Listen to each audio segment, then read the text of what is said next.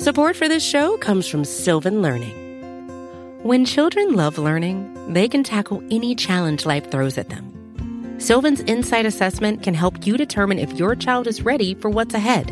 It can also identify gaps in learning and point out areas that could be of concern for your child so they can tackle what's to come. And right now, it's the best price of the year at $29. Go to sylvan29.com to learn more and get your child's assessment for only $29. That's SYLVAN 29.com. Hi, I'm former Buffalo Bills wide receiver Don Beebe, and you're listening to Nate and the Fellas on Circling the Wagons podcast on the Buffalo Rumblings Podcast Network. Because nobody circles the wagons like the Buffalo Bills. Go Bills. Where else would you rather be than right here, right now? Hey, hey, let's go Buffalo. Hey, hey, let's go Buffalo. The Bills make me wanna shout. Welcome to the Circling the Wagons podcast, a podcast discussing the Bills all year round with interviews, news, recaps, and insightful fan discussion. Most times. Here's your host and lifelong Bills fan, Nate. The Bills ruined the Patriots Tea Party 24-10 in Gillette Stadium to go 9-3 in the season and win their first divisional game of the season. Hello everyone, welcome to this recap episode of Circling the Wagons, a Buffalo Rumblings podcast. I'm your host Nate, and this episode is brought to you by the DraftKings Sportsbook at Del Lago. If you're in the Western New York or Central New York area, do yourself a favor, head on over to the Del Lago Resort and Casino, have a drink, place a bet, have something to eat. You will not regret it. We are going to discuss the Bills' victory over the New England Patriots. We're going to go over our thoughts on the game, some stats of the game, our sweet, sassy, molassy plays of the game, and as always, our Wall of Famers and Wall of Shamers with some help from our amazing followers on Twitter. So I'm joined in this episode by my co-host John. And John, going into this game, the Bills were 0-2 in divisional games. They had not won one yet. Fans were kind of down about this. I did a poll of how do you feel confidence-wise over the Bills game? And I want to say, 1 being not very confident, 10 being very confident. It was split down the middle. There was not a whole lot of uber confidence, or there wasn't. There was a lot of people worried too at the same time. So obviously, with this game, the Bills weren't in jeopardy of losing this game. It felt like pretty much the entire game, even through missing Deion Dawkins, even with, David Quessenberry, an injured David Quessenberry starting at left tackle for Deion Dawkins. Von Miller is on IR, as we found out today. He was placed on IR, so we know we're going to lose him for at least 4 games. So we're missing him, but, we got a lot of pieces back. Trey White played most of, if not the entire game today. So this felt like a good game. This was a good game to win. I was a little apprehensive at first just because of who they were missing. I thought Matthew Judon and O'Shea would eat a lot more, which they still did eat. They still did pressure and Allen a lot and put him on his back. But I feel really good after this game. The Bills are 9-3. They're 8 points away from being 12-0 on the entire season. And I thought they looked good on primetime. John, welcome to the podcast. What were your thoughts on tonight's victory? Hey, Nate, feeling pretty good right now. I don't know if you noticed my response in the confidence poll. I think I picked 17 is my number. I did see that, 17. 17 out of 10. Well done. Well played. Yeah, pretty confident. And, obviously the Bills came through. It was nice to not have a heart attack game, especially for a night game. Especially, we had a string of close ones too. Not that those are bad, right? Everybody's like, oh, Bills can't win a close game. Well, look, they won some close games and then they're getting criticized for winning those games. Some people are never happy, are they? Jeez.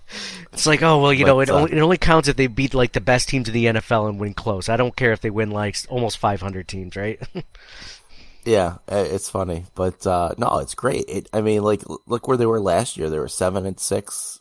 They're 9-3 now. That's fantastic. Exactly, and it stinks that they lost Von Miller, but like I said, they should get him by the end of the season.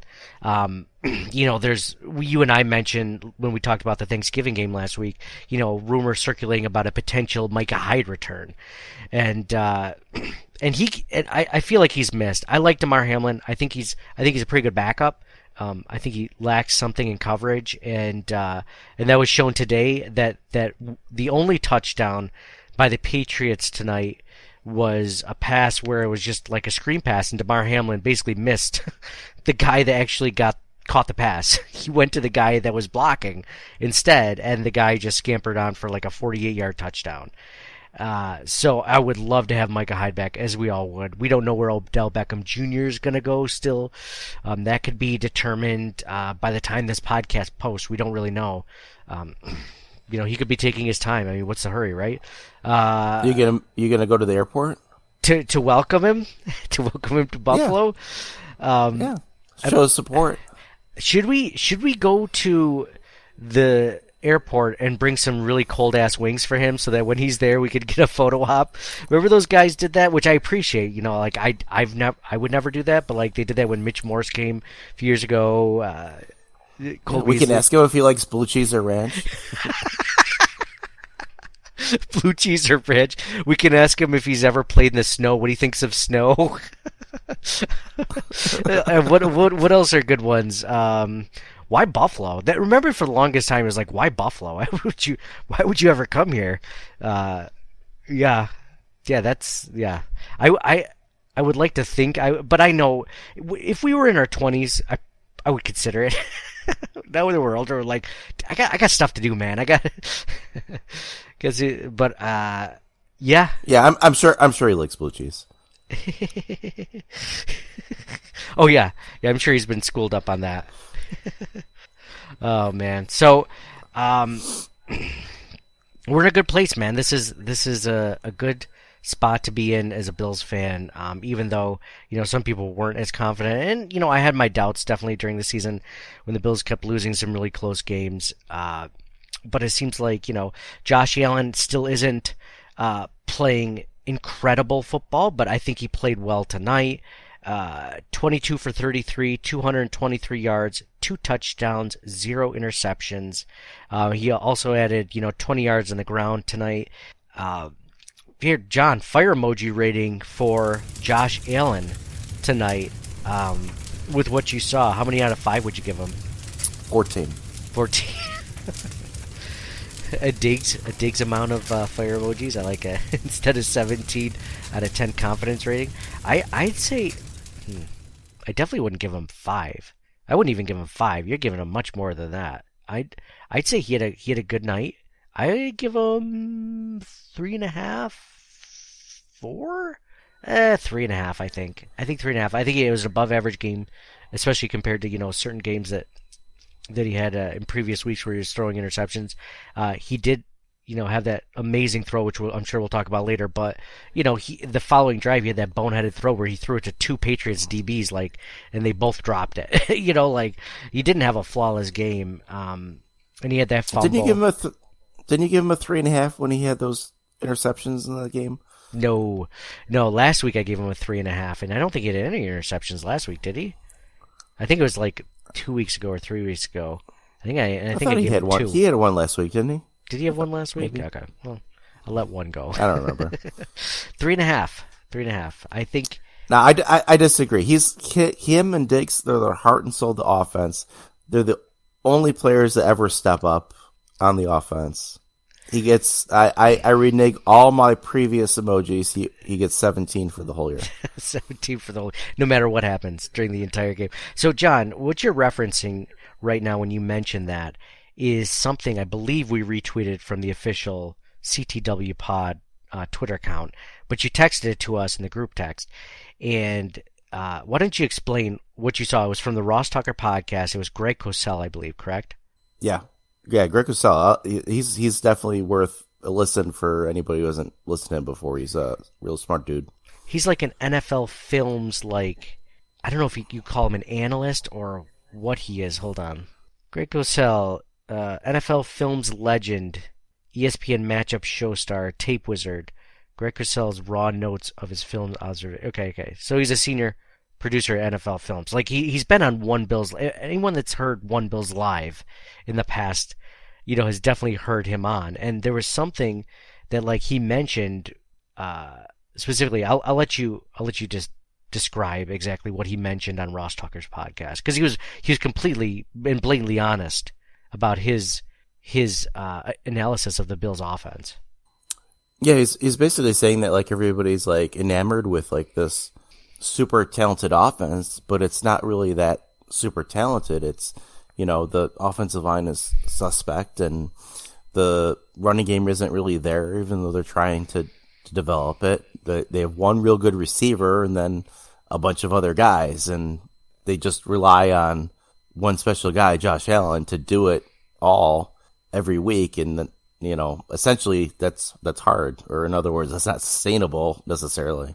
So it's kind of concerning, since he's right on the money with those comments. Really, it's just Allen and Diggs every week. You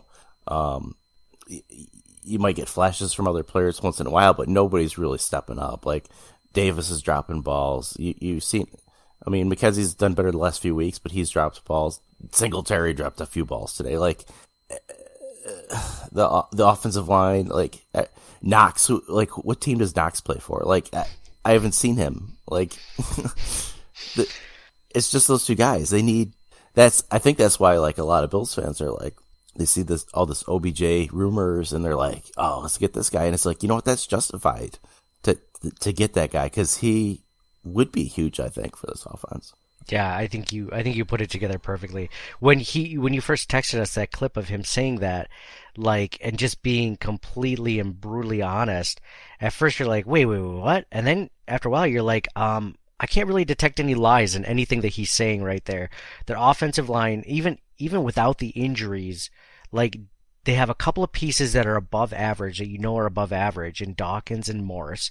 And then you have a bunch of guys that are around average, maybe slightly, but like no great players, no like top 5, top 10 players, maybe on the offensive line, maybe Morris, maybe Dawkins. I mean, they're starters, but like that doesn't make them a good offensive line just because they're starters, right? Like they're very thin, as we saw tonight with Quessenberry playing on an injured ankle. I mean, Spencer Brown, I mean, he's a starter, but I think Bills fans have seen him really take his lumps to that. And then you talk about like the weapons that you just mentioned. I mean, his protection is subpar. The running backs are okay. We're starting to finally see something in Cook. Again, nothing stupendous to the level of Allen and Diggs yet. So their run game is okay. And then their wide receivers, like we were hoping Davis would take the next step. He still hasn't. McKenzie, everything that you just mentioned, like you're right.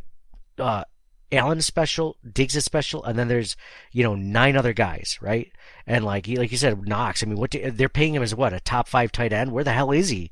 Like, he's nowhere to be found. And it's not like the Bills have this like amazing trio of receivers that okay, that's why he's not getting the targets, because they have to feed Diggs, Davis, insert a good third wide receiver, which they don't have. Like, they don't have one. So there's no reason why he should be completely uninvolved every single week, it feels like.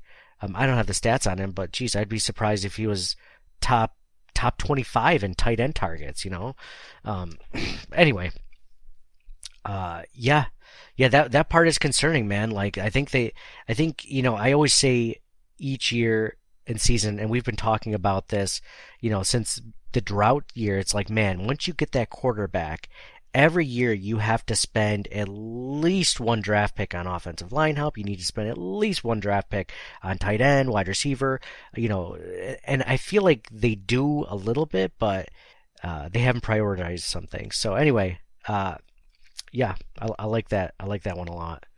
I do think like they've tried to get faster. Like they drafted Cook, they drafted Shakir. Now like they're both rookies, so like. And we know how the Bills are with rookies; they like to take their time. So hopefully, maybe like at some point. I mean, Cook, they gave Cook a lot of steps today, a lot of touches, and that was good to see because he did well. So I hope they do more things like that with those guys. Yeah, I know. I mean, Cook is your Captain Cook, man, is your boy. I mean, you've been ringing his bell since the beginning, since they drafted him, and he looked phenomenal tonight. As he does when he's been getting the ball as of late. He led the Bills rushers. All right, let's go into stats of the game real quick. Stats of the game. They've done studies, 60% of the time, it works every time. That doesn't make sense. So you're telling me there's a chance? Oh, people can come up with statistics to prove anything, Kent. 40% of all people know that. I already mentioned Josh Allen's stats. James Cook, Captain Cook, 14 carries, 64 yards. He had that one long 28-yard run. Devin Singletary, the next leading rusher, 13 attempts, 51 yards, 1 touchdown. Leading receiver for the Buffalo Bills, Stephon Diggs, 7 receptions on 9 targets for 92 yards and a touchdown. Isaiah McKenzie, 5 receptions on 5 targets for 44 yards. Dude, Isaiah McKenzie, man, should the Bills just only activate Isaiah McKenzie for Patriots games? Because I feel like that's when he really decides to show up. Another halfway decent game by Isaiah McKenzie. After a few stinkers, he's coming back to life. James Cook, Captain Cook, 6 targets, 6 receptions, 41 yards. Good in the receiving. I love the fact that they're starting to kind of use James Cook in that little, out of the backfield, go up the. It's almost like, and John, you kind of mentioned this with us losing Cole Beasley earlier this season. It's kind of like they're using him a little bit in that sense. Did you get that feeling like where he'd go 5 yards past the line of scrimmage, find a little pocket, sit there, and just wait for Allen to throw him a pass, and maybe he gets 7-8 yards, maybe more, depending on the play, and that's great enough. That's a good check down for Josh Allen. Yeah, for sure. Especially if he gets him the ball in space, and kind of on the run a little bit. He's got real good bursts, and he can make some stuff happen. Yeah, we saw it tonight. There were some long plays that looked really good. Mike, what's going on? To me, the most impressive thing is 3 away games in 12 days. It's a heck of a streak. Especially sweet to beat the Pats. John, did you like that they pulled away at the end? It was a little bit of a different feeling in the sense of compared to the last game where you almost have a heart attack, cardiac. It was a good I'm not stressed. It was a different feel. Part good because you weren't having heart palpitations, but. Yeah, that was my favorite part of the game, actually. Really? It was nice and calm, and I didn't really have to worry, and especially being at night, I don't want to, get all... Picked up. Yeah. Yeah, it was good. Yeah. I loved it. You get time to, check your email, maybe think, oh, am I hungry? Am I going to get another snack from the fridge or not? Mm-hmm. I could eat, I guess, Yeah, you didn't have to worry about that tonight. Didn't have to worry. Seems like just the disparity, just week to week with we started the season right with just blowouts, and we got accustomed to it, and then we started to get the low losses, the nail biters, and now this one wasn't. It didn't feel in doubt after.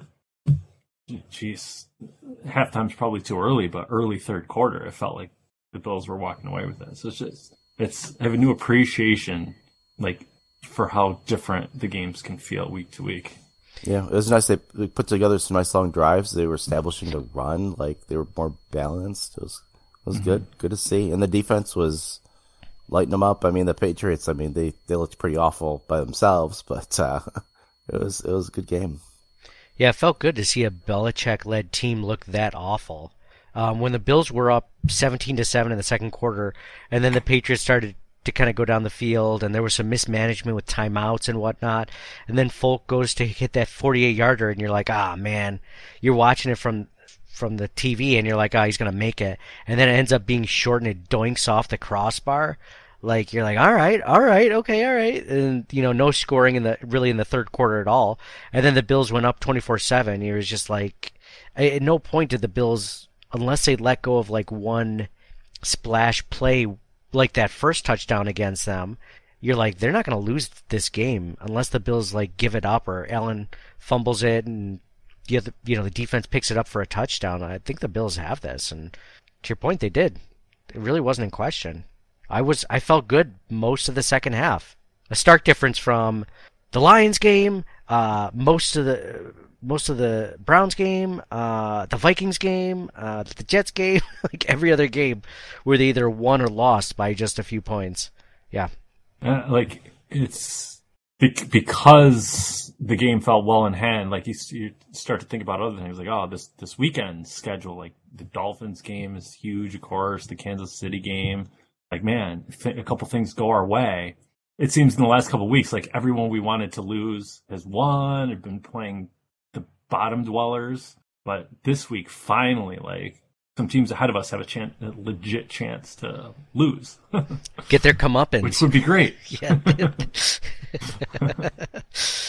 Oh, man, I'm hoping for, what is that? Comeuppance, like they're an evil villain. Comeuppance, like they're from the 1930s. Ah, you see, he's going to get his comeuppance, finally. What is it? What's the psychological term? Is that Schadenfreude? If you're taking pleasure in others, somebody else's misfortune. Yeah. Yeah. There should be an English word for that. I don't know. There should absolutely be an English word for it. We should come up with one. But we should. There should be, like, English is so limiting, man. We're just so lazy. Why haven't we just come up with something? Or why haven't we come up with like an English version and call it Schadenfreude or something like that? Schadenfreude. I don't know, like just something that sounds kind of like the German. But this is going to be a Schadenfreude. Now I don't even know how to say it anymore. Schadenfreude. Schadenfreude but, like, weekend. To your point, like love. Love is one word. There should be like 10 different words for love. It should be like the love you have for your friends versus the love you have for Josh Allen or something like that.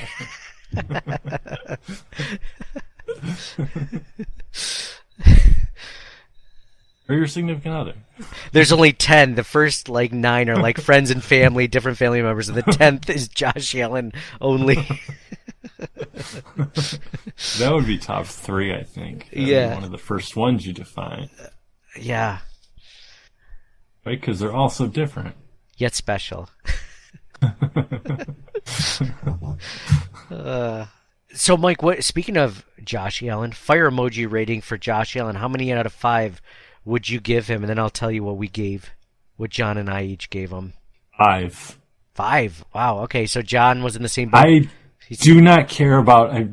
don't care about the individual awards, and I don't think he does either. Like, we started off the MVP runner and then definitely dipped, but perhaps because the Bills had the game well in hand, you could think about other things. And MVP, like when you actually start thinking about it, most valuable player, not the best. Like I think we have a natural bias, but I can't say with 100% certainty he's the best player in the league, but that's what it seems like the MVP award.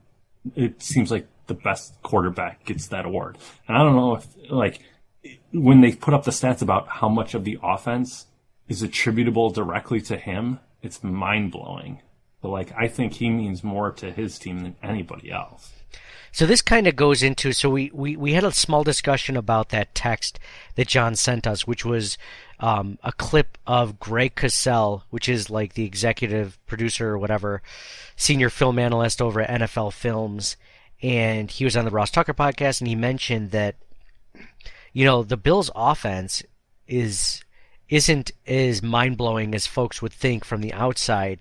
He's like, when you really look at it, it's Josh Allen is very special, Stephon Diggs is special, and then there's a lot of other guys there too. Like, nobody specifically stands out in any way, shape, or form. And when you said, and at first I was just like, what do you mean? It's like a top 3 offense, like in every category. Like, how can you not? And then it's just like, you know what? That combined with what you just said, like how much is attributed to him specifically, and the fact if you really, really look at the cast of characters around him, and you look from like a large macro standpoint instead of just like, because we're fans, these are all the guys that we always look at and kind of analyze, like there's some guys that might be above average, but this is not a great offense around him.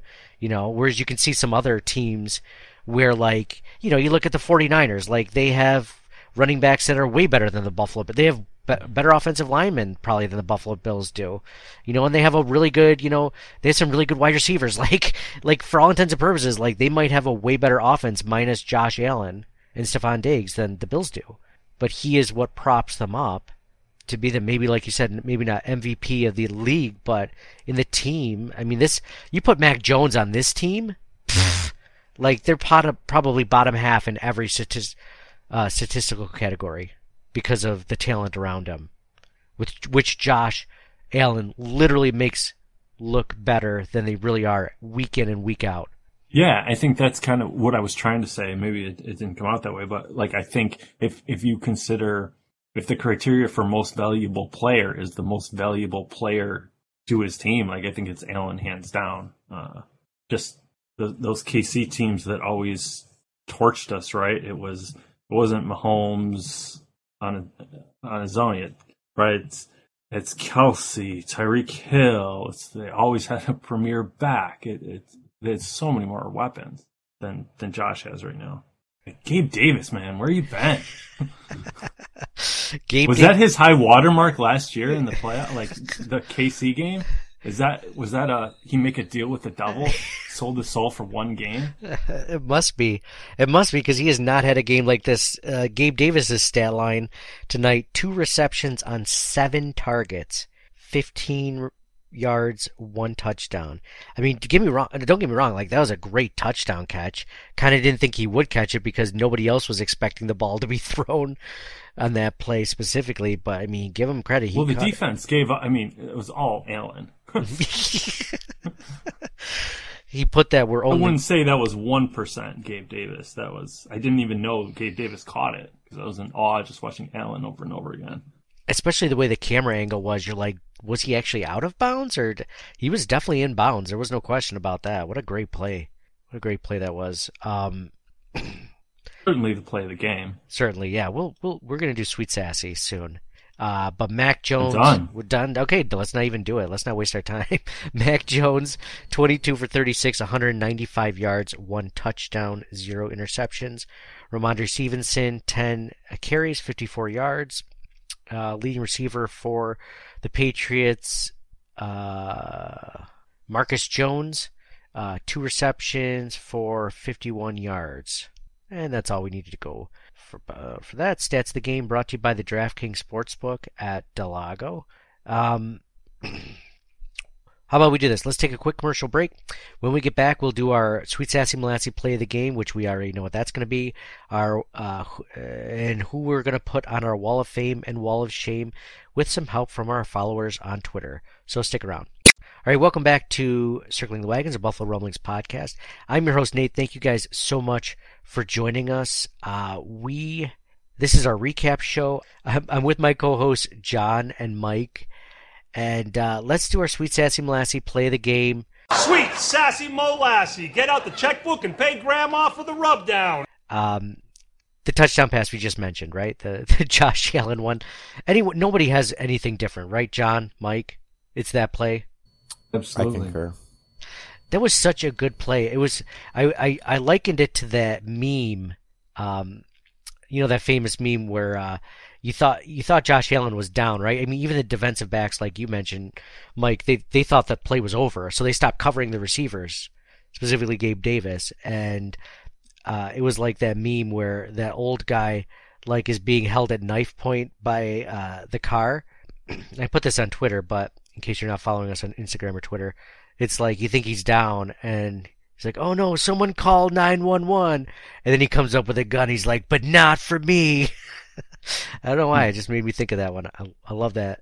Oh, your post. I really like it. Very applicable. Oh, thanks. Topical. Dude, I'm into memes, but that was a deep cut. Like, if I hadn't seen your post, I'd be like, no way. Do I know what you're talking about? You explained it really well. I feel like I've seen that more and more recently. It's the only one that I feel like is getting more run in my head, at least, is that one with the dude with the skull face from Modern Warfare sitting in the car, like looking at the other guy in the car or something. but it's the only one I see getting more run. Must belong to different meme fan clubs. All right, well, let's go into Wall of Fame and Wall of Shame. Let's start with the Wall of Fame. Wall.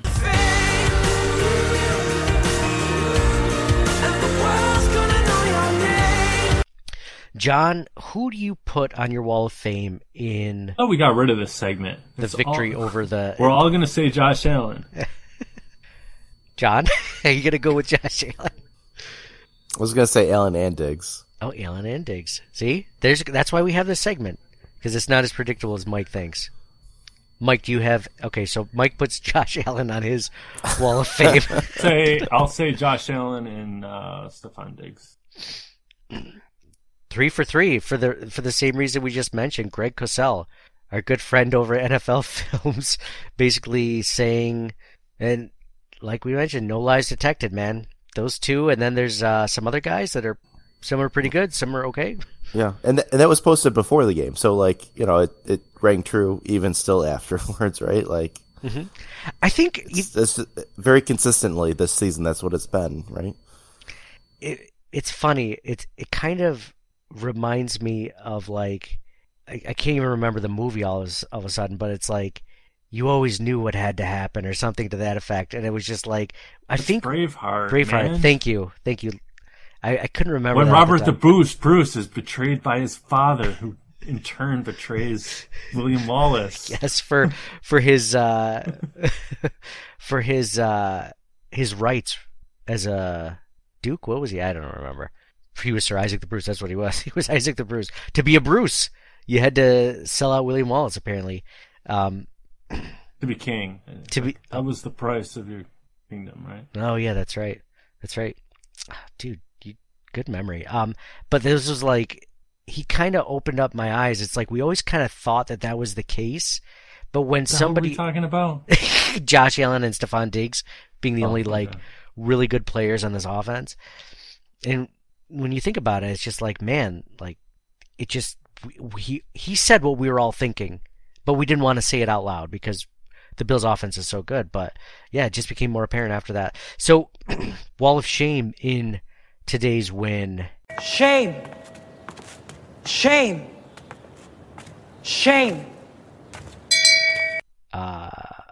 I don't know if we're going to have the same thing on this one. John, what about you? Well, I don't want to beat a dead horse, but the rest of the offense besides Allen. My Wall of Shame was going to be like players not stepping up on the offense outside of Allen and Diggs. I mean, Cook had a good game today. I hope they continue to give him that opportunity. It's trending in the right direction. Captain Cook's looking great. For sure. I love Captain Cook. I hope they give Shakir the same opportunity as well. Those guys are both fast guys that can make things happen. I think they're going to be good for the Bills' future. You know what they need with Captain Cook is they need to come up with, like, you know how there's Josh's Jacks and like there's Stephon Diggs has his own blue cheese. They need a cereal for Captain Cook that's like Captain Crunch, like it tastes just like Captain Crunch, but it's really Captain Cook's or something like that. That would be sick. I love Captain Crunch. It's twice the price. It's twice the price. Yeah. Oh, of course. Has twice the amount of sugar and dye that like normal. Yeah, absolutely. 1% of proceeds go to charity. How does that work? Like if 1% of proceeds, because I can't. And then when you go to check out, Wagons says, "Would you like to donate $5?" Like, you're a $1 billion corporation and I'm on food stamps.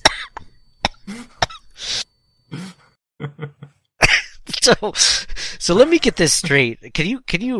If it's a tax write-off for you. I was going to ask you, like, how does that come out with, like, tax write-offs? Because if I'm donating $5, I don't get to write that off on a tax. I don't get a receipt that says you donated $5 to Food Link, right? Like, they're just like, oh, well, we'll just take your money. I think if you have to, like, itemize your deductions, it's got to be so much that it would be over your standard deduction. Gotcha. So if you keep all those receipts and add them up, you could. I just want to make sure that Wegmans isn't taking my $5 and it's like, well, we just gave $5 to charity via Nate or Mike or John. Hey, definitely. That's why they keep it in smaller amounts, because they know if you keep doing 50 cents here or $2 there, you're never going to itemize, and they're like, well, might as well take advantage of it. Corporate charity. That's my wall of shame. Corporate charity. We tricked Nate today. We tricked Nate into giving to people, you know.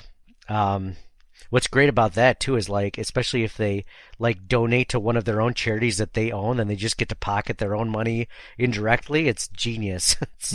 They get the tax write-off, they get the money, they get everything. Like 5 cents of every dollar actually goes to the charity, just like every charity. So, yeah, that's my wall of shame. Charity. So, Mike, what do you put on your wall of shame? John's was everyone but Stephon Diggs, which, John, you mentioned Captain Cook, like, he's coming on big. Like, that actually, one could argue, he could be the missing piece that's actually starting to step up, whereas, like, Singletary kind of held that role a little bit, but it's taking the pressure off Josh Allen. He didn't have to throw for 300 yards today, and they still won handily. You know, like, he's a good combination on the ground and in the air. I love what he's become, and I'm getting excited more and more each week that we get to see him. So, still not at that level of obviously Allen and Diggs, but love what we're seeing from him. Mike, can you be a missing piece of your presence? I would say Ken Dorsey is a lot like Cook's always been there. He's just getting more involved. So I think we tip our cats to Dorsey too. I think he called it a really good game. Yeah, he was this missing piece that we didn't know was missing, or we thought we found in Singletary, and he just brings a different dimension. And your wall of shame was corporations asking for charitable donations that then they subsequently donate themselves. Yeah, that's my favorite thing right now. Is is when they get the tax write-off and everything, and you and I foot the bill for it, which means that they pay less taxes, and then we have to pay more taxes because of it. So. That's always a good time. No, I'm just. And then they're probably underpaying their workers, so they would be subsidized by. Oh yeah. By you. Well, their workers can't afford any benefits, so then I have to pay for their benefits too. So that just makes sense. I think I will just say offensive line. I was just joking with mine, by the way. I'm going the same thing with yours with offense. I had actually offensive tackles specifically, because the guys were just freestyles. Now, I did feel bad saying that, though, because, you know, Quessenberry was playing with, it felt like one leg, and he was still going up against, like, one of the best rushers in the entire NFL, and so he's just trying to stand there. Then they put in Bobby Hart, and they put in other guys, but, man, Josh Allen steps back, and he has, like, one or two rushers going free at him every single time, you know? We're just got to be thankful that it wasn't right up the gut, you know? Think about a guy that should have a cereal, Questenberry. Does that sound like something? David, yeah. That's a good one. David Questenberry cereal. I like it. Well, maybe not the David, right? Oh, yeah. That's the only part I added to what you said. Yeah, David, right? No, that's actually terrible. No, there's little marshmallows of David floating around inside. With the Questenberries. You try to pick them up with your spoon, and your spoon just keeps going right past the Questenberries. Like a turnstile. Anyway, so, yeah, that's... I think it sounds too much like a dangleberry, though.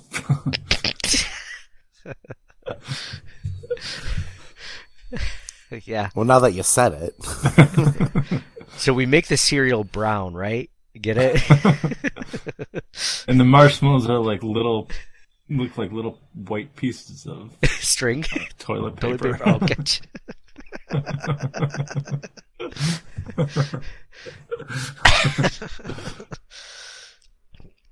Yeah, I mean, it was all hands on deck, skeleton crew. Like, hats off to him, because we saw him on the table getting retaped out, but then they had to show that play where he just, what's the defensive end's name? Matthew Judon.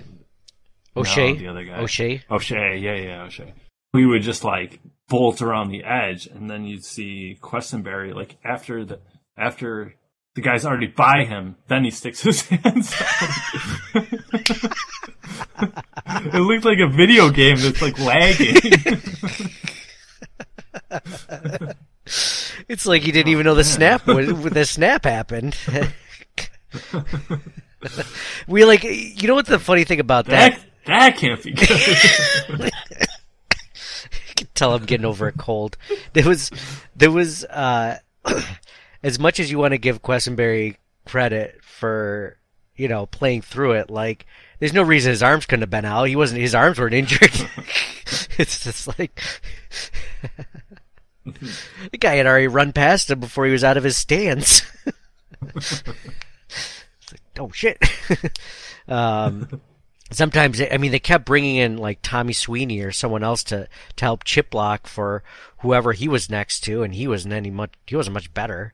He had that one play where it was a 41-yard touchdown to Diggs. To Diggs, yeah. Yep, and he was holding on that play, and it was blatant. It wasn't even close. I'll give a wall of shame nod to Sean Hockley, because I was kind of hoping the Hockley refereeing gene would die with Ed, and it kept going with Sean, and he's a terrible referee. He did have some good calls against the Patriots, but some pretty up in the air ones and I don't know where I've been all season. I didn't realize that the Damar Hamlin hitting a defenseless receiver was a disqualification penalty. I must have missed that memo, or I haven't seen it yet.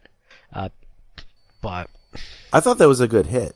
Like, I don't understand what happened there. That should be reviewable. If you're going to disqualify someone... Did he even hit him in the head? Like, I didn't see that. He hit... his head went down because he was trying to catch the ball, but, I don't think he hit him in the head. Damar Hamlin didn't hit him with his head. It wasn't a head-to-head hit. He hit him with his shoulder. It was a good hit. it was a... it seemed good to me. Like, it looked like it hurt, but, I didn't think it was, illegal. Well, what's Damar Hamlin supposed to do in that situation where he's going at full speed? What do you want to do you want to wait a half second and then wait till what can he's covering the guy, he's that close in coverage, there's absolutely nothing he can do. If anything, it all falls on Mac Jones for throwing the ball into a place where his receiver's about to get leveled, so he should be the one that gets penalized. I'm just going to say that right there. I agree with you guys. Coming over the center is so bang bang, and I like how the NFL is trying to protect hits to the head much more. But if you're gonna kick somebody out of the game, it wasn't done maliciously. We've seen the highlights with guys just headhunting receivers, or Vontaze Burfict just looking to kill somebody, and that I think you automatic ejection. But this wasn't that. We've seen Christian Wilkins grab at Josh's jacks in the pile, and there's no... Yeah, exactly. That's so much more malicious. Well, didn't almost give him a concussion that way, but, Anyway, so, yeah. Well... What'd you think of the Poyer pick that got called back? It made sense, considering it was Sean Hockley calling it. John? It did look like it hit the ground when he went down, right? Unless I missed something. I didn't think it hit the ground, but it did move in his arms. Yeah, I didn't think it hit the ground. I thought it moved in his arms. What? I don't get it. I think it's allowed to move, right? You just can't hit the ground as you're coming down. I think the rule is you've got to survive the ground, and I don't think that's considered surviving the ground. If it moves at all, it's not considered, which is insane, because if this was on the field of play, and that thing still happened. As long as you have a hand under it, then you're fine. Exactly. If this was in the field of play, but in the middle of the field, it is a different rule for the middle of the field versus the sideline. But why? As far as that, if this was the middle of the field and he caught it and he fell on the ground and he didn't lose the ball, but he still moved, the 2 feet thing. Then he would get hit. He's gonna have 2 feet in. If he has 2 feet in, and then he's going out of bounds, the ball can't move. If it moves, then you gotta get 2 feet in bounce again. Oh, really? Okay. That's how I'm interpreting it. Well, it's supposed to replace the fact that you can't do a football move in the middle of the field, or on the sidelines like you can in the middle of the field. So if this was in the middle of the field, his football move would be like him bobbling it but not losing it, and then like getting up or like getting tapped or something like that. I don't know. It's just such a. I thought it was a good play.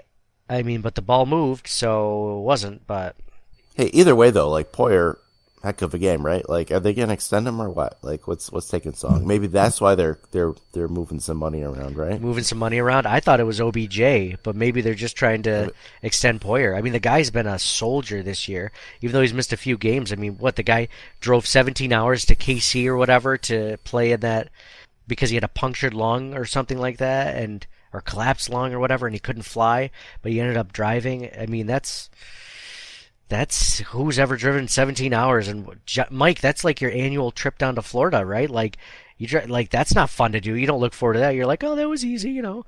Of course, it'd be nice if you probably had a chauffeur doing it the whole way, and you were like in like a Yukon Denali or whatever, sleeping in a hyperbolic chamber,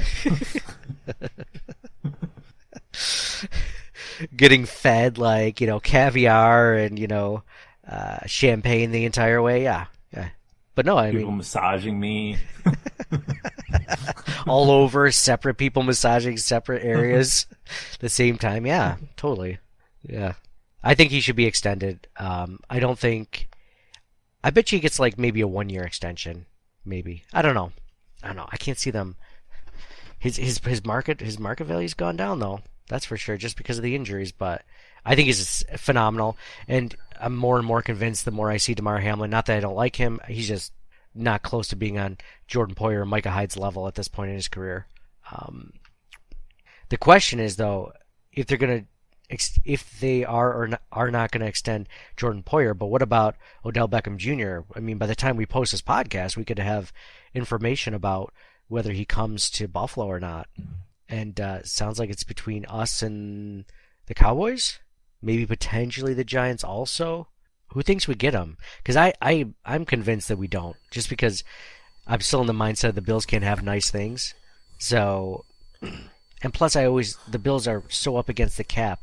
John mentioned they just cleared $2.5 million by restructuring Tre'Davious White's deal. There's always going to be a team that has more cap space than you. And even if it's like, let's say we offered him $2.5 million, right, or whatever this season, you know, there's going to be a team that can offer him $5 million this season. I'm sure they can make cap space or whatnot, but in the end, I just don't think the Bills have that much money in general to allocate to Odell Beckham Jr. Yeah, so like up until earlier today, I would say, yeah, they're gonna get him because Von Miller's all but guaranteed it. But then again, Von Miller just said, yeah, I might miss a game. And that's it. And then they put him on. Like, maybe I shouldn't trust Von Miller as much. What he's saying. he's like, no, I feel great. I might be able to play in a week or so. And they're like, shut him down for a minimum of 4 games.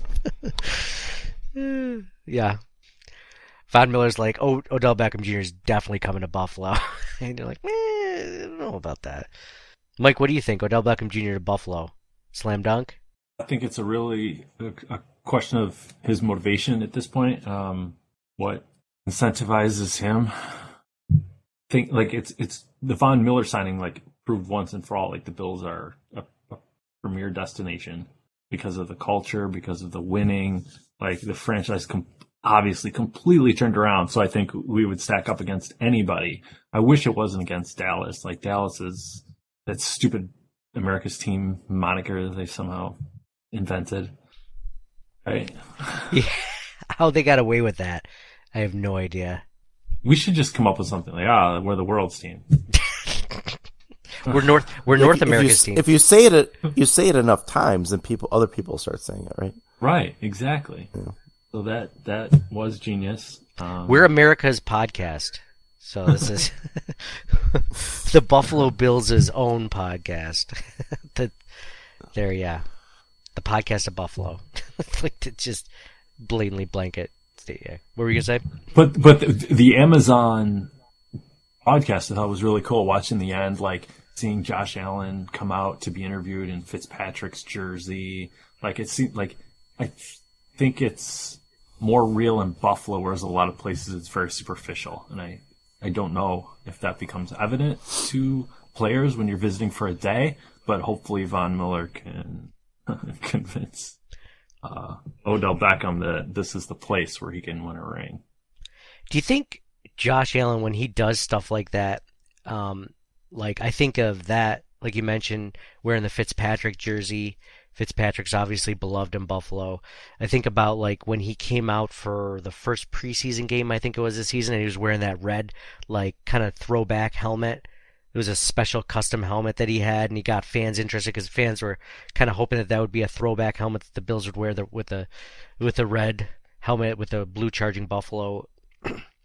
Like, do you think he just has a good PR team, or do you think like Josh Allen is just that in tune with the fans and Bills Mafia and what they like and don't like?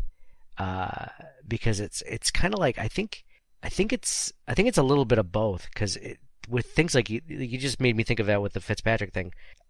I think he knows what Bills fans like, and he's just in tune with it. Like, how many quarterbacks are just like, I don't care about Ryan Fitzpatrick, like whatever. Like, I'm into winning this game. That's all that matters, right? Like, he's just like, oh, like a quick shout out to Bills Mafia. I think it's real. Just like we always say, we never really know anybody, right? Any of them could have a torture dungeon in their basement for all we know. But with Allen, like, you can see how the people around him respond to him. I think that speaks for itself. Yeah, I've been watching a lot of Jeffrey Dahmer documentaries lately. Trying to think of who on the team would be. Matt Milano, I think, would be the Jeffrey Dahmer on the team. He's like so quiet. He's just like, very he's not socially awkward, because I think he's social when he has to be, but no one would ever accuse him of being overly social or anything like that. And Tremaine Edmonds is kind of quiet, but it's a little bit different. Yeah. My pick is Matt Milano being like the Jeffrey Dahmer like guy. Plus people always talk about like there's this big thing in culture now talking about how attractive he is, and we know people in Bills Mafia think Matt Milano's attractive. So yeah, torture dungeon. Yep. I would say Ken Dorsey. I don't know about like the Dahmer comparison, but Ken Dorsey. Like in a fit of rage, something happens, and then it puts the lotion in the basket. It puts the lotion in the bleeping basket. Yeah, I can see that. I didn't know you were coming after just like you're attacking just people that are introverts. John and I are getting a little anxious. You guys aren't introverts. It's all good. Your family members, however. Now let's head over to Twitter, as I do each week. Ask who or what is on your wall of fame and wall of shame in today's win or loss, and put it on to Twitter. If you're not following us, please do. We're at CTW Pod, like Circling the Wagons Pod. Lonnie Engel writes, Wall of Fame, Diggs and Captain Cook. Also, shout out to Edmonds. Seemed like he was all over the field. Man, there was a drive or two where like Edmonds was just everywhere. I like when people call him the Predator, because it's like that's a cool nickname, because he's like huge and he has like the long dreads. It just reminds me of the Predator, especially when he attacks people like that. He looked good. Wall of Shame, the bad calls, Poyer's interception and Hamlin's penalty. Receiver lowered his head. Not sure what Hamlin was supposed to do. Yep, basically exactly like we said.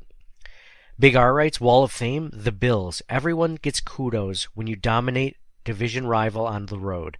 Also the Pats for giving up, knowing a loss was inevitable. John, you mentioned that them going for just a field goal when they were down 24-7. It's just like, what? Like, what?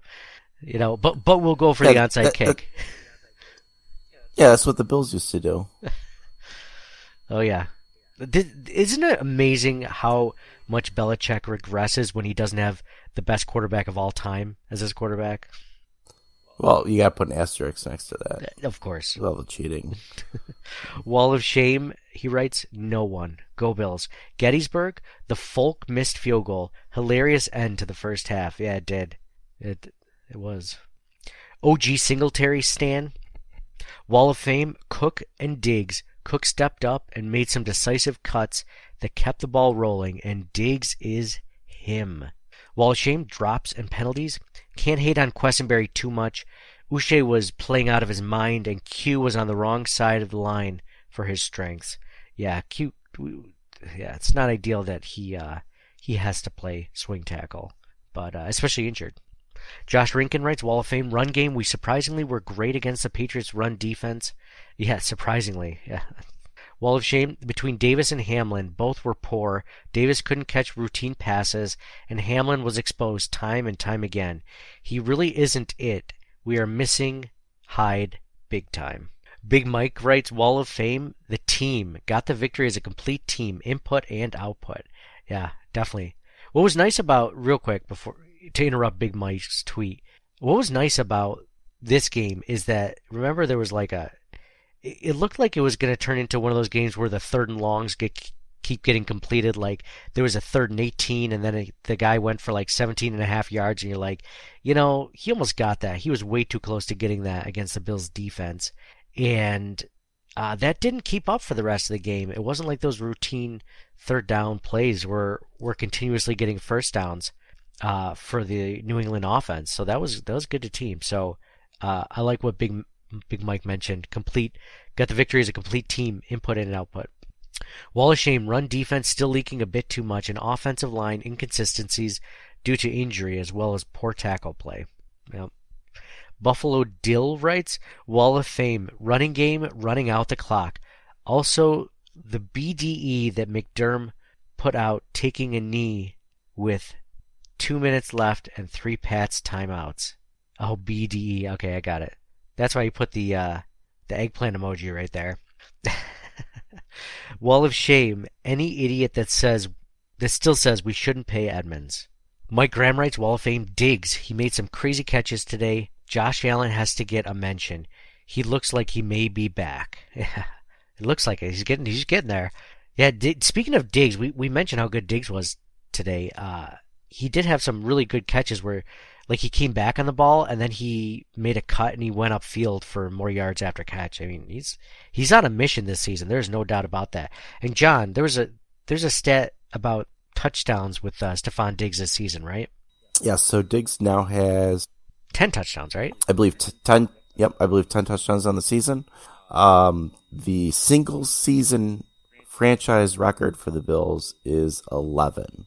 So he only needs a couple more to eclipse that. Yeah, which, I mean, you would think he would be able to do for sure by week 18, but maybe even within a 16-game season, which would be cool too. Maybe by next week? Maybe by next week. Maybe by the first quarter of next game. Wall of Shame, Quessenberry. Felt like every time I saw him, he was laying on his stomach or looking backwards at the guy that beat him. Can't wait for Dawkins to come back. Yeah, you'll realize how much you miss Dawkins until you have Quessenberry back there. Jay Tang, kind of in the same breath. Wall of Shame, dropped passes. Wall of Fame, bear with me, Quessenberry. He was getting whipped. He was hurt the whole game and kept competing. Good on him. Yeah, you saw what it was even worse when he wasn't in there, surprisingly. An injured Quessenberry is still better than, like, I forgot who they had, and, like, guys I'd never heard before. I mean, I knew Bobby Hart, but there was another guy, like Murray or something. I'd call up from the practice squad. I don't know. I'd never heard of him. Andrew Freeman writes, Wall of Fame, Diggs, Wall of Shame, the Patriots' home crowd. Was it just me, or did it feel like there was no noise when the Bills had the ball?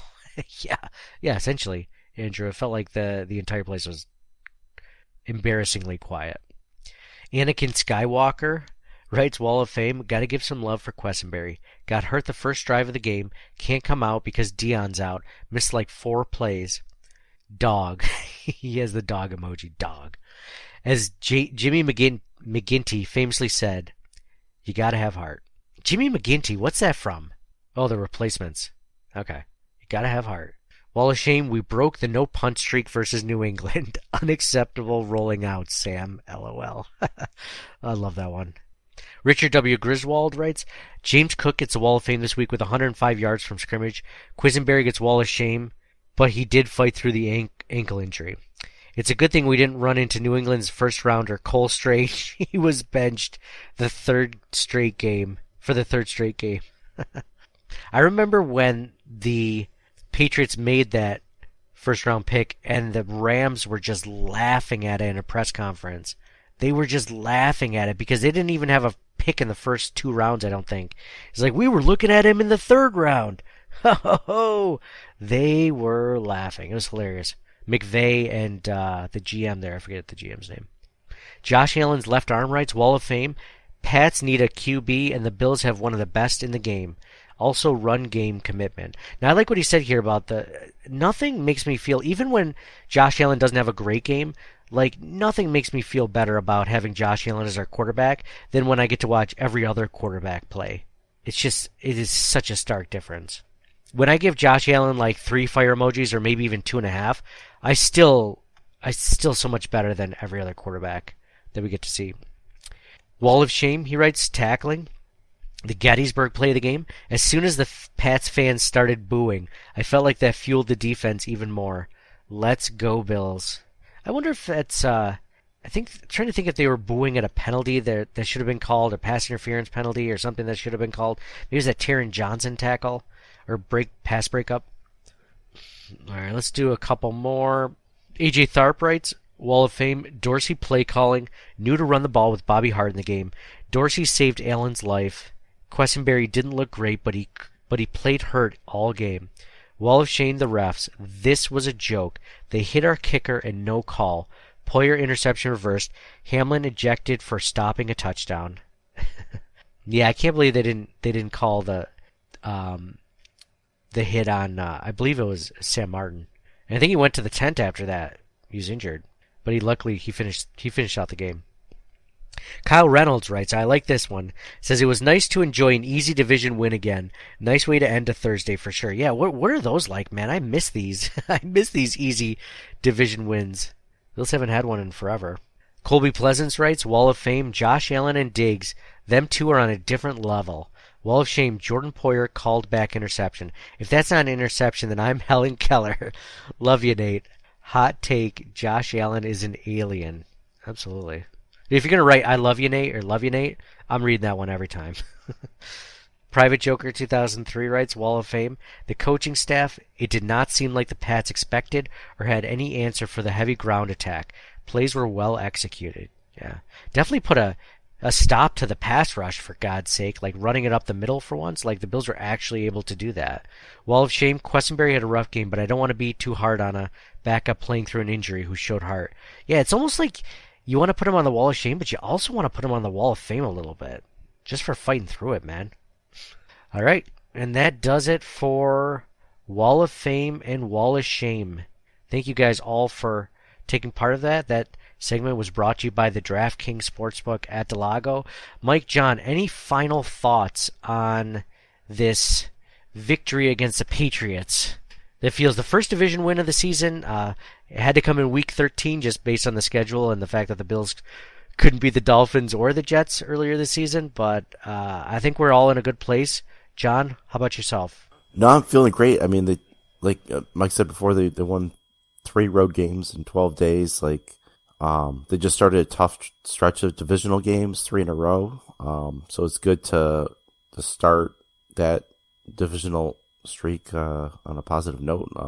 They get a few extra rest days before they play the Jets, so that's good. Yeah, it's trending in the right direction. Yeah, I love that. Mike, what about you? Any final thoughts? I mean, upcoming opponents, Jets, we're not worried about that, right? Dolphins, these are all like revenge games that we think the Bills are going to win. Bears, no problem. Bengals are not the Cinderella team from last year. And then the Patriots again at home. So I'm not worried about it. I think the Bills can win out. And if you look at the playoff odds right now, like to win the division after tonight, they have a 69% chance to win, 30% chance for that first round bye, and to win the Super Bowl, 15%, which is got them tied for the Cowboys. Chiefs are at 22. So love where they're at right now. Hopefully a couple games go our way this weekend, and the Dolphins and the Bengals lose, or the Chiefs. I think the Bills can take care of business the next couple weeks, no problem. Yeah, that's a good point, Mike. I think I retweeted out this graphic from someone in Bill's social media. I can't remember who has it because I can't find it, but it was rest of the season schedule difficulty. Here it is. Okay. It's from TJDMCR,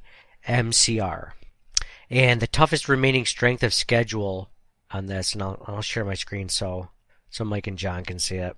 But this is the toughest remaining strength of schedule, and you see the Bills are at over here at number 10, the 10th hardest opponent winning percentage.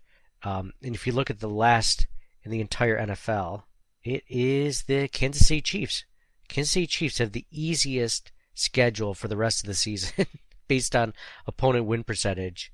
And it's almost, I want to say 50% easier than what the Bills have to face the rest of the season. So the Chiefs are 9-2, the Bills are 9-3. I think at this point, I'm not saying it's a given, but I'm saying that Bills fans need to prepare for the fact that they most likely will not get the first round bye. I mean, you gave it, what were the odds, like 38% or something of a first round bye? And well, I disagree in the sense of like the Chiefs have an extra game to play, which is huge because as we know, any given Sunday anything can happen. So the Chiefs have the Bengals, which is imminently losable. So the Bengals are at home, and then they've got the Broncos. They'll that's easy. Texans, easy. Seahawks, though, resurgent Seahawks, like that could in Seattle potentially be a loss. In Seattle or KC? No, KC. Oh. And then Broncos, Raiders. Oh, Raiders have started to come back a little.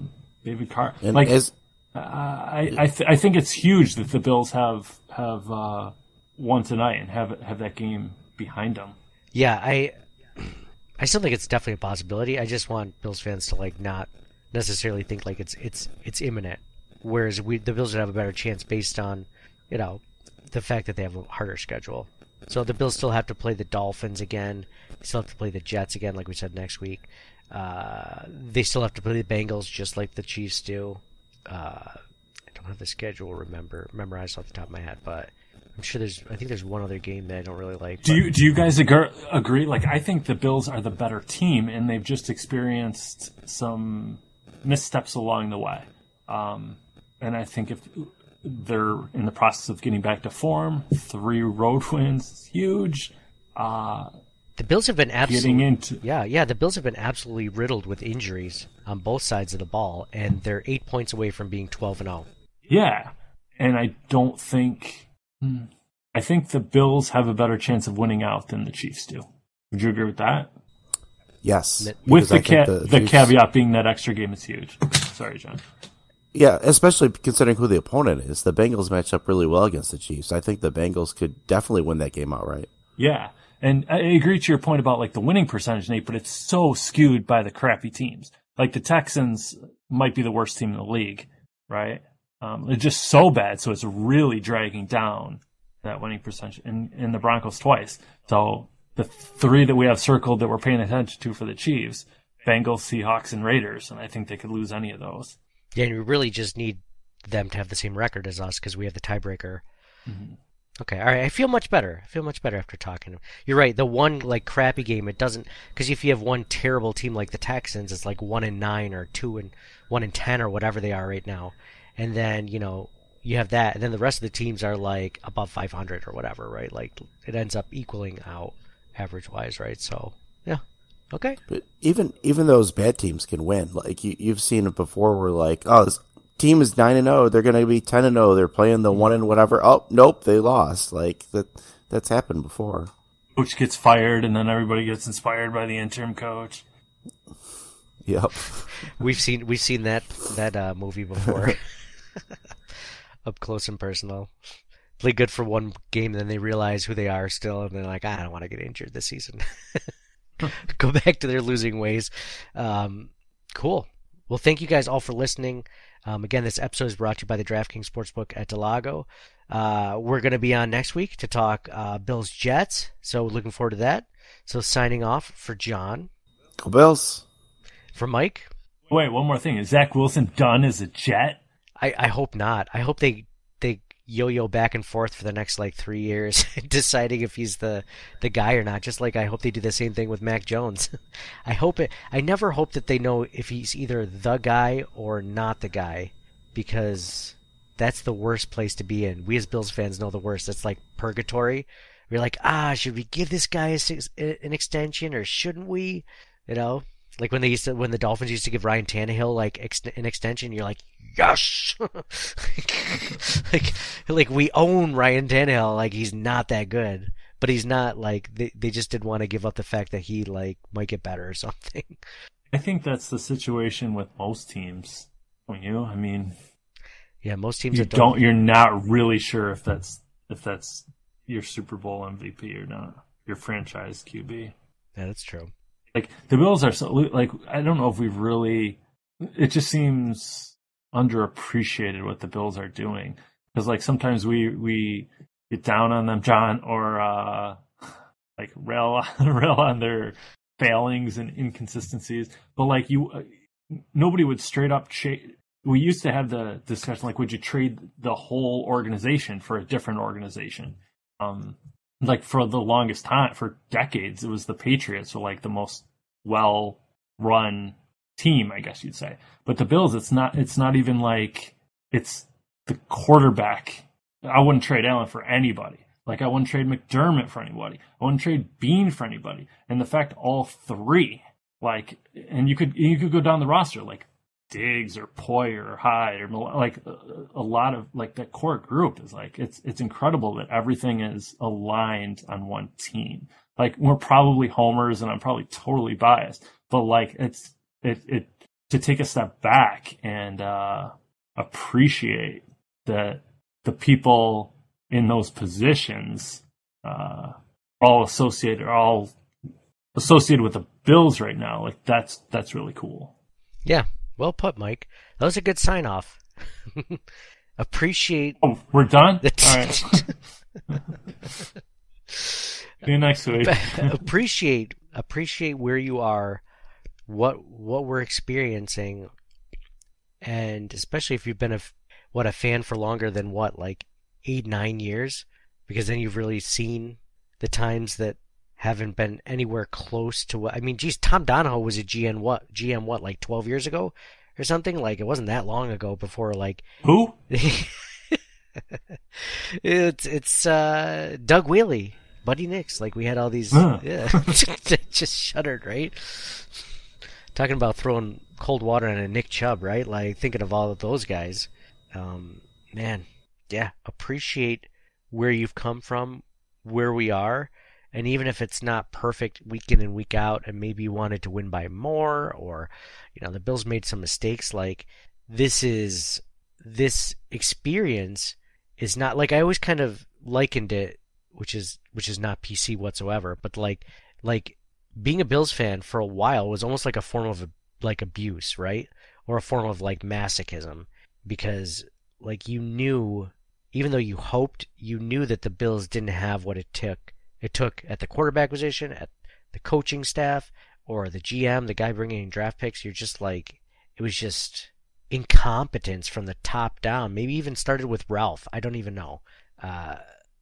But to be able to be in a spot like you mentioned, Mike, where all these three things are in place and they're great, and we're able to enjoy this so much better. It's just like, someone brought up the Patriots fans and stuff like that.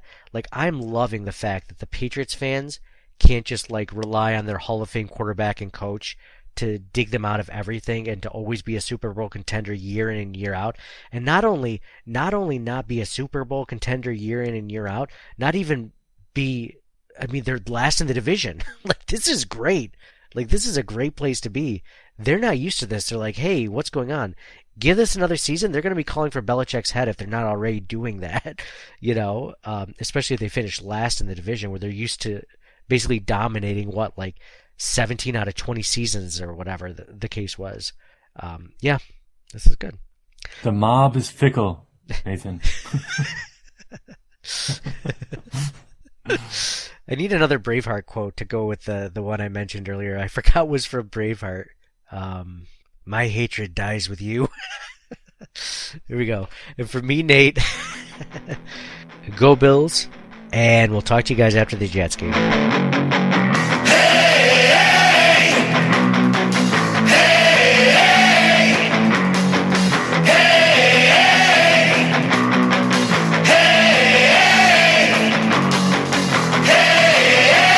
Let's go Buffalo! Hey, let's go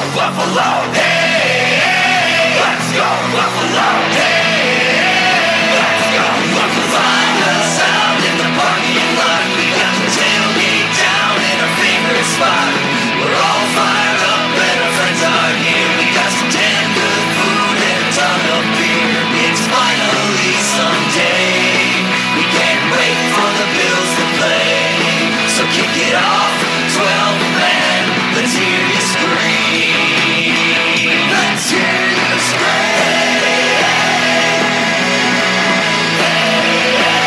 Let's hear you scream.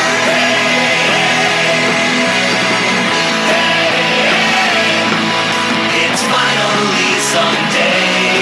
We can't wait for the Bills to play. So kick it off, 12 men. Let's hear you scream. Thank you for listening to the Circling the Wagons podcast. Download and subscribe to us in your favorite podcast service. Email us at ctwpod@gmail.com. That's Charlie Tango Whiskey Pod @gmail.com. Follow us on Facebook and Twitter at CTWPod. And most importantly, go Bills! Nobody circles the wagons like the Buffalo Bills. Nobody circles the wagons like the Buffalo Bills, Nate.